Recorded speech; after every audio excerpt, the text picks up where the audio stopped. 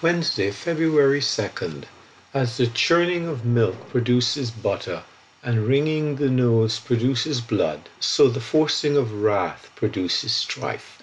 Proverbs 30:33. Forced anger. It is difficult for non-Hebrew readers to appreciate the word play in this proverb.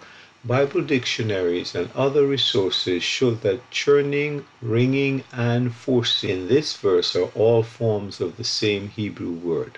One English translation, the ESV, reflects that repetition by saying, pressing milk produces curds, pressing the nose produces blood, and pressing anger produces strife.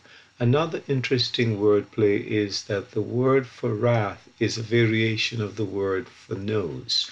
When we think of the flared nostrils of an angry man, we can surely see the connection. Thus, this verse tells us that twisting people's figurative noses, the nose of their anger, will lead to conflict, just as surely as twisting a real nose will bring forth blood. Despite this obvious and vivid warning, we are often guilty of forcing wrath and producing controversy.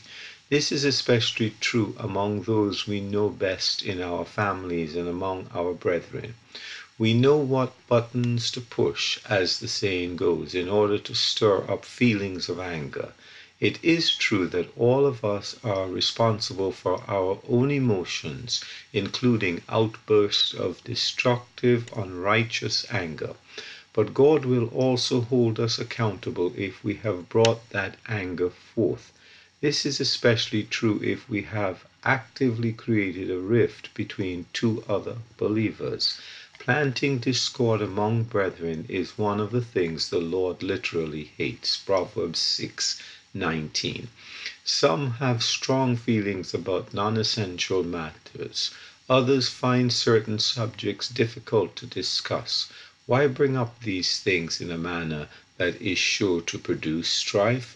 Genuine issues certainly must be addressed, yet the only godly way to do so is to present the purity of heaven's wisdom in peaceable, gentle, easily entreated tones. Stephen Campbell.